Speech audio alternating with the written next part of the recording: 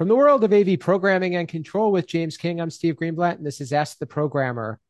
James, I'm glad we're back together for another exciting episode. And for those who haven't listened, we're continuing our conversation with the AV Ball guys. But how are you today, James? I'm doing great, and I look forward to this episode. Our last one was great with them, so this one's going to be better. Absolutely. So without further ado, I welcome back George Chacko and Rich Miller, the AV Ball guys, also from Pace University, and also the hosts of the Cable Coffee and Curveballs podcast. Welcome, George. Welcome, Rich.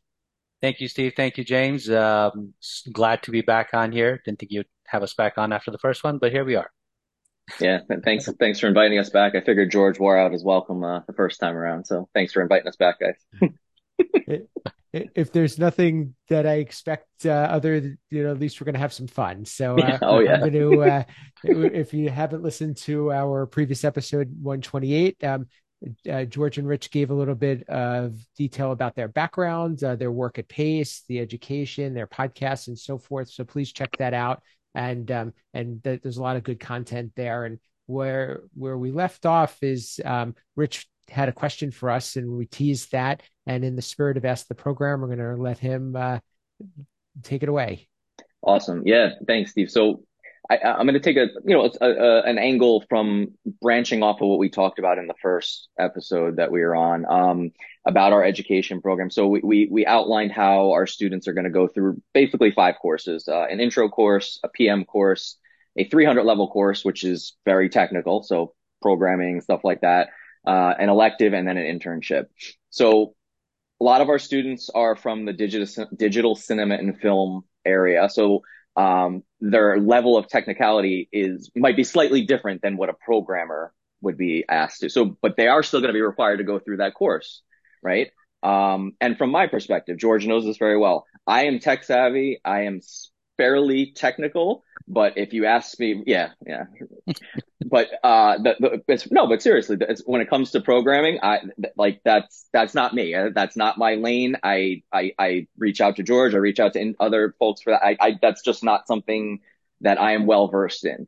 What type of advice would you give our students that are going to be going through this program who may already say, I want to be more in the hands-on installation or the PM, or I just have no interest in programming, but we want to give them that 300 level course and give them that basis. So they at least, like George was saying in the previous episode, at least they can understand, like, it's not as, once you get the hang of it, like you can really jump, and build it out and build your skill set. It's the idea of breaking down that initial fear, I think, of programming. To me, programming, when I hear programming, I get a little nervous, honestly. Like, and I think our students get a little nervous because, like, is this going to be like a computer science course? Or so, like, what advice would you give our students that are going to be going through our minor to kind of be able to build that skill set from a programming perspective and walk away with some tangible programming skills, even if they're not truly interested in that exact realm of AV?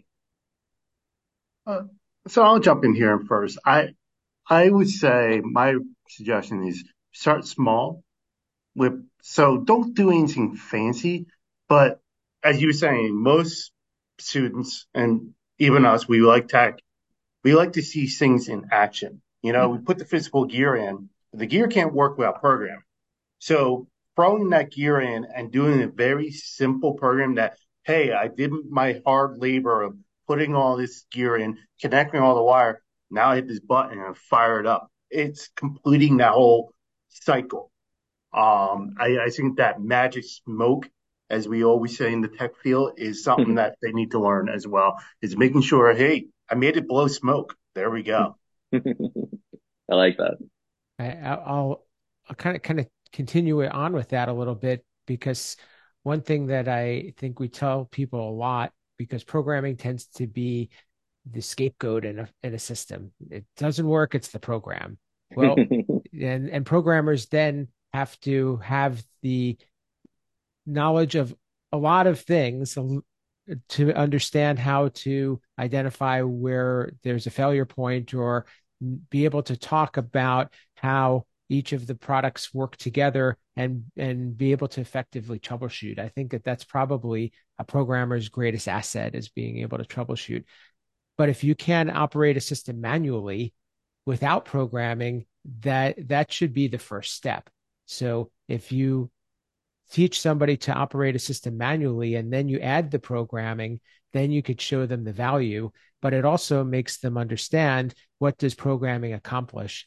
Now programming is really the higher level of making a system easier, making it more user friendly, making it really work so you don't have to understand the technology behind the curtain.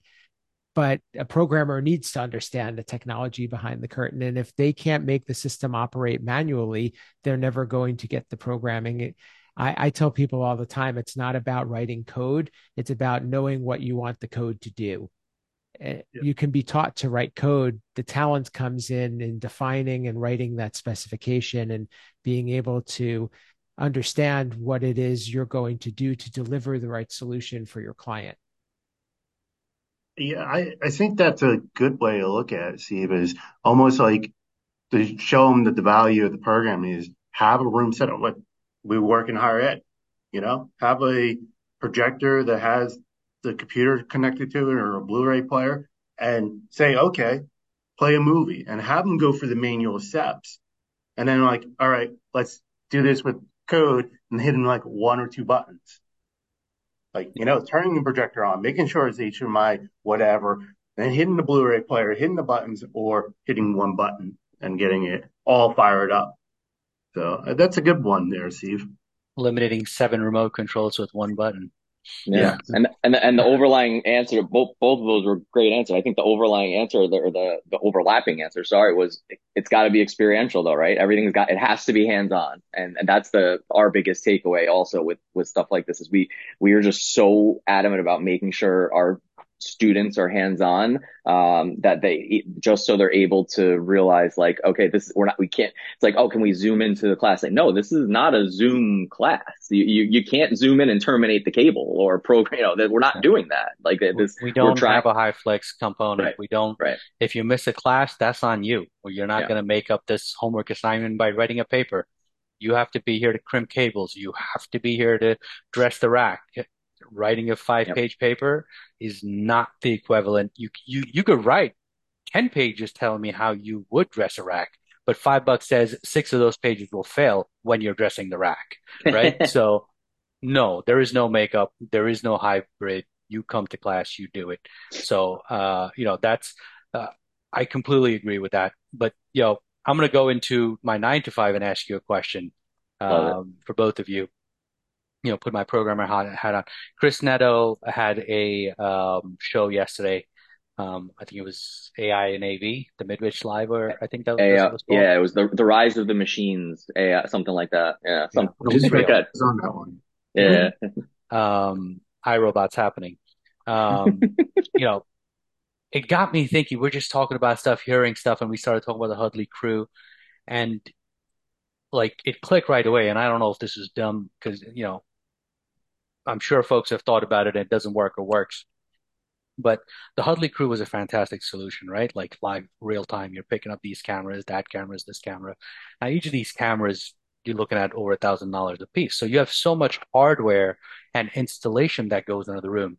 What is keeping us from programmatically being able to leverage webcams in personal laptops in a conference room? Is there a way our laptops connect via USB into a codec somewhere, and then the AI picks up the laptop or the speaker? Like, is that impossible to do? So I'll jump in here. What you're talking about, I don't know if either of you seen this show, but I know you talked about streaming on your podcast. The show Person of Interest. Heard That of they it. kind of do that, Okay. where they basically can jump in. Yes, that is Hollywood. It's done free, but in theory, you can if you know what you're doing, because we already know people can hack into laptops and access the camera. Hence why everyone's putting tape over their cameras and having the shutter the manual switch. So theoretically, yes, it can be done. How? I do think you're adding a lot of nuances and a lot of problematic because as programmers, what we want to do, we got to worry about every single scenario. So if George comes in with a Mac and Steve comes in with an HP and I come in with a Dell, we got to handle all of those. Right. So we do an AI. That's a whole nother subject. We can probably go on forever about AI. But I'll let Steve jump in. The thing that I could think of is that it's similar to what Apple's introducing, right, with the Apple TV and being able to use your phone, the camera on your phone to do conferencing. So I think it's possible, and some of that is going to be the brand, a brand, what one brand that is willing wants to work together. And we talk a lot about integration and APIs and the whole idea of breaking out of the walled garden. And so we would like to be able to make everything work together and have that interoperability. I think it requires manufacturers being open-minded about it. But when you stay within the same brand, I think there's a greater likelihood, and there's pros and cons to that. But the programmers rely on being able to make things work together that shouldn't work together.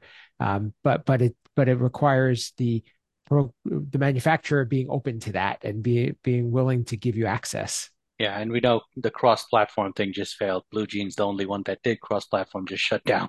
So good Yeah. luck with Yeah. no, it's just, I was just thinking, it's like, yeah, the Hudley crew, we saw it and we were still impressed by it.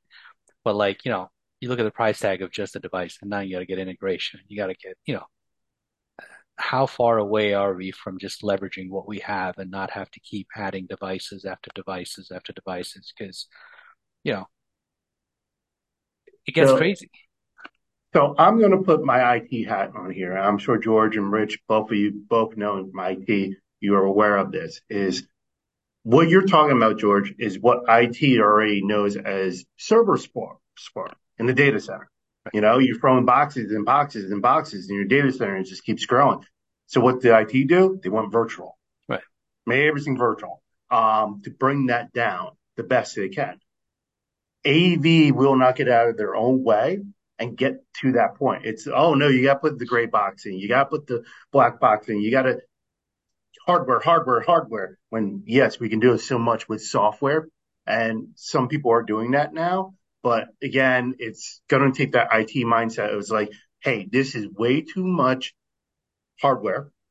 It's our classrooms are getting outfitted with more hardware than what you can see in our car Right. nowadays, It really is. and it's crazy. And someone's going to go, no, this doesn't make sense, IT wise, financially, and another word, sustainability. I mean, we look at e-waste. All of that is going into trash and Right. not being done. And that's horrible for the environment.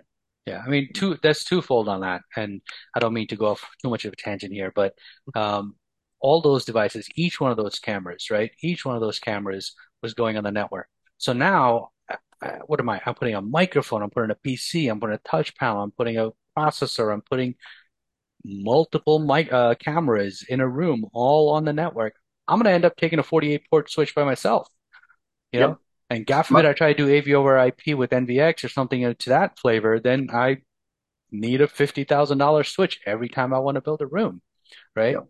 And and then the second part of it is, okay, now we're 3 years in and that camera sucks and this new, 100 million megapixel camera is out and I got to get that in this room because I got to see every hair that I didn't shave on the top of my head.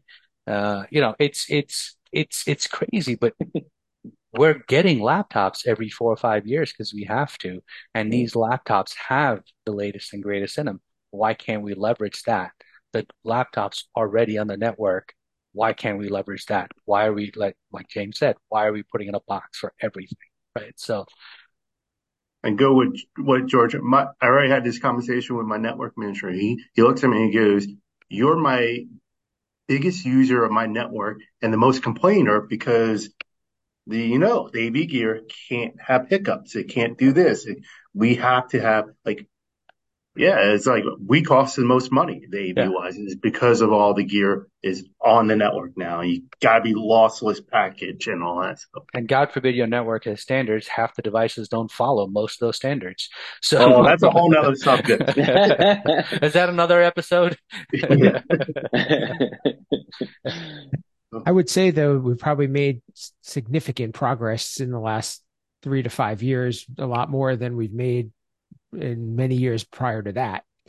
To Sure. to make it to getting out of our way, as James said, and to be moving beyond the box and being able to break through some of these boundaries, because I think that there's a lot of resistance to change, but also to companies that don't want to lose their relevance. And so sometimes in order to stay relevant, you have to slow down evolution. And Right. but I think that the pandemic forced a lot of that change a lot quicker than people would have liked. Yeah. Yeah. Our AV industry, every time we hit a speed bump, in my opinion, or just like information speed bump, we come out with the 3D TV again, or we come up with, you know, what's next, 12K TVs. Like, that's our answer to, oh my God, I'm running out of ideas. I think it's time to think outside the box, literally, for AV, right? Mm. And that's where the programmer comes in because I think you just created a new $1 million idea called Think Outside the Box, George. But I don't know what the actual idea is yet or the neither do I. execution. But We got to think See, about it. yeah, we got to think talk about it. about thinking outside the box is we all know about the spear. So they took the box and just made it round. Exactly. Yeah. Exactly. And it's just recycling the same stuff when we run out of ideas. And again, to go back to the Hudley cameras, yeah, it's a fantastic solution now. But 3 years from now, I'm sure they'll come up with more megapixels or tighter framing or, something like that. Nothing that is actually going to change the way we do business. And I think that's where we need to overcome that to the next level in AV. The, the final comment about your question there, George, is I think when that will come available where when you have the big dogs like Microsoft, Apple, IBM, Dell, really playing the game of AV. We're starting to see that HP has Poly. We're Right. starting to see Microsoft at trade shows, Amazon at trade shows. Once they really say, hey, AV companies, you're in your own way. We're the big dogs. We're going to take over because they will. Yeah. Um, then you're going to see, oh, I have my laptop camera. I can just throw that right up on the screen. Yeah. So what you're saying is let's find a box, name it, doesn't matter what it does, come up with an idea and hope Amazon buys it. Exactly. Sold. Sold. I'm in. Count me in. As we wrap up and kind of want to just tie into our last episode about education and about how we can get more education about control and programming. What's something that our audience can do to help? What would be a call to action that guys would be looking for to be able to help to create more awareness for the need for education, but also I guess provide you with some of the ideas that you need to develop curriculum. Yeah. So I'll start, George, and I'll hand it off to you. The biggest thing I think for us is being able to, we're not trying to hide what we're doing. We're trying to partner with other higher ed institutions. So, James, that's where you come into play. We have other, contacts, partner with other companies out there. Steve, that's where you come into play. We just had a conversation literally an hour ago with Atlantis, who we found out are literally right next door to you. So like it's like it's a small world, but there's so many opportunities out there, and we are trying to.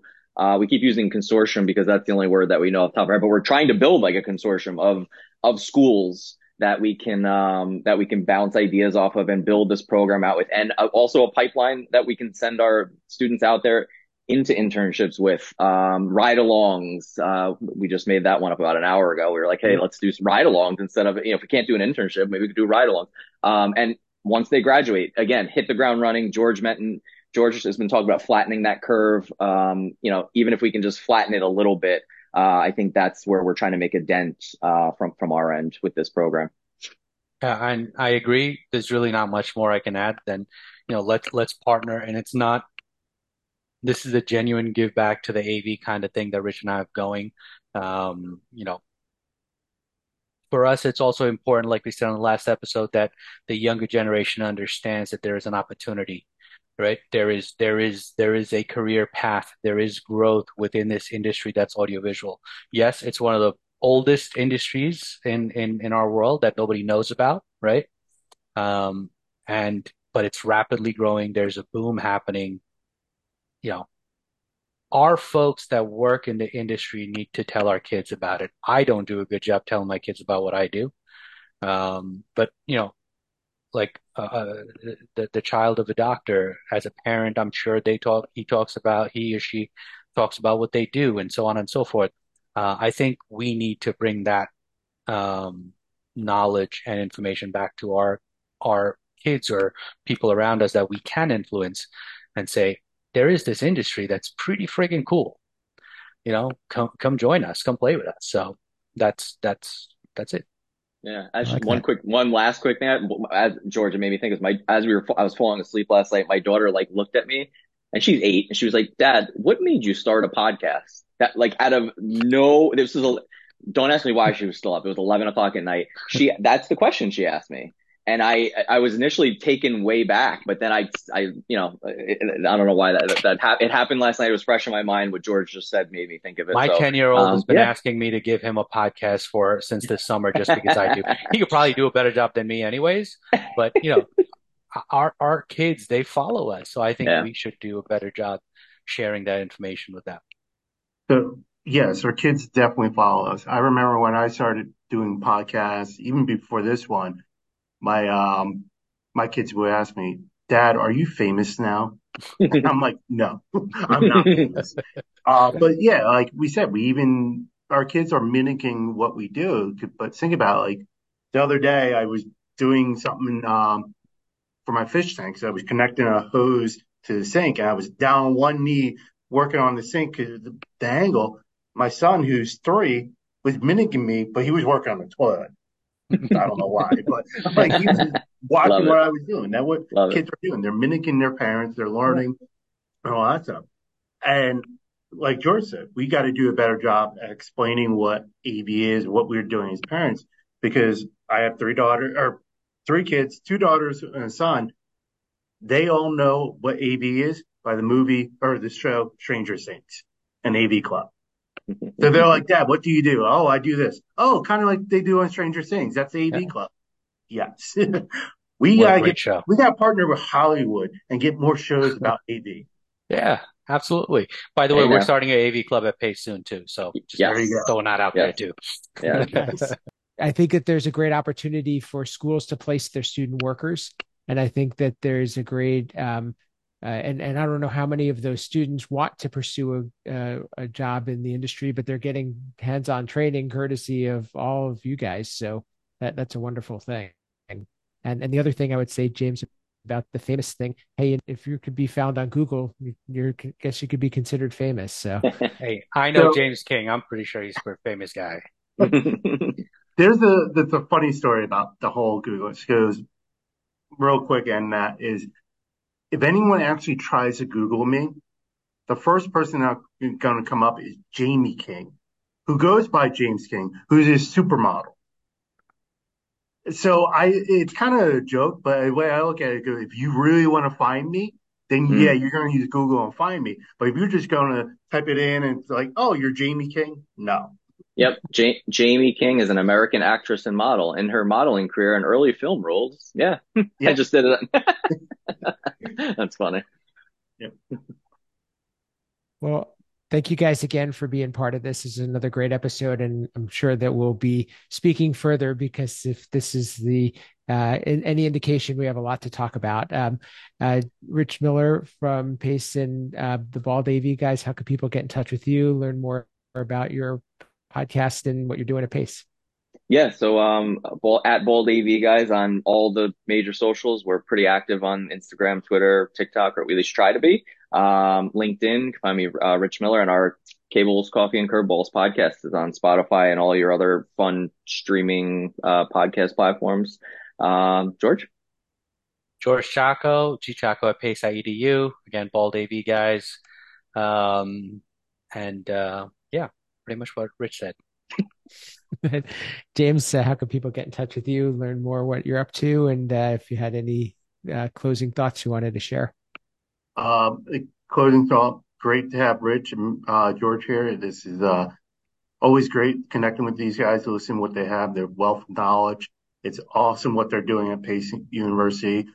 Yes, I did tell them it's late hitting them at college. At least they're doing something. They're putting actions to words. They're now working at the high school level as well. So this is awesome what you guys are doing at Pace, and keep it up. Um, like we said earlier, Google me, you'll find me if you really want to find me. Again, Petma, Twitter, AV_James King, and Higher Ed AV with the IT and AV column. And for me, you can reach me at Steve Greenblatt on social media, my company, Control Concepts, at controlconcepts.net.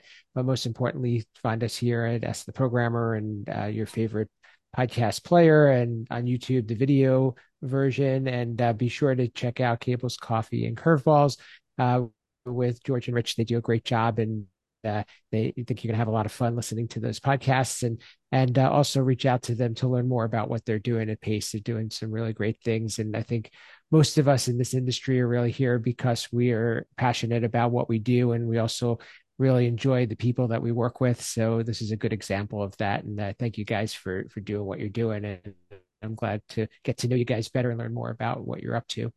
Um, you can, as I mentioned, reach out to us if you have more thoughts about this podcast and more ideas for things that we should be covering in the future. We're always open to feedback and ratings, reviews. Please share your favorite episode. And if you're interested in being on the show, reach out to that as well. And with that, ask the programmer.